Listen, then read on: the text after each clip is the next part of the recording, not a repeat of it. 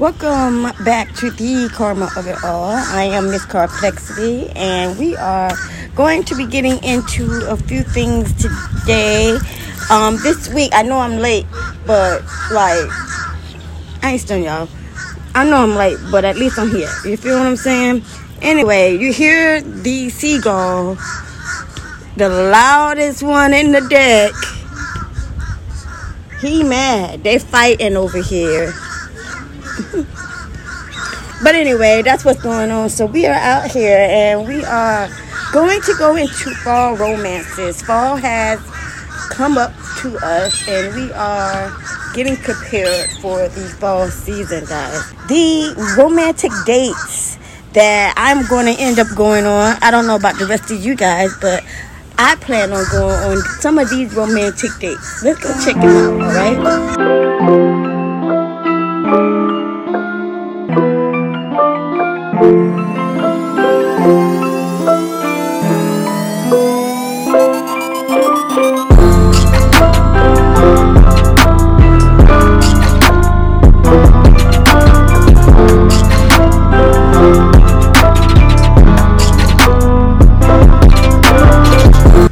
Number one, the fall hike. Okay, you can get into in-depth subjects that you guys haven't been talking about while you're on a nature trail. It could be a good go as well if you are doing romantic dates. You'll learn from your mate how to cook the way they cook, as well as they learning how you cook and what you guys learn as we brought up in the kitchen. But anyway, glamping and camping. Glamping and camping is a great way to, which is also something that you guys can do out in nature. And that's Stargate. So you can knock out 2 dates in one with camping. Okay, you can camp and then you can stargaze.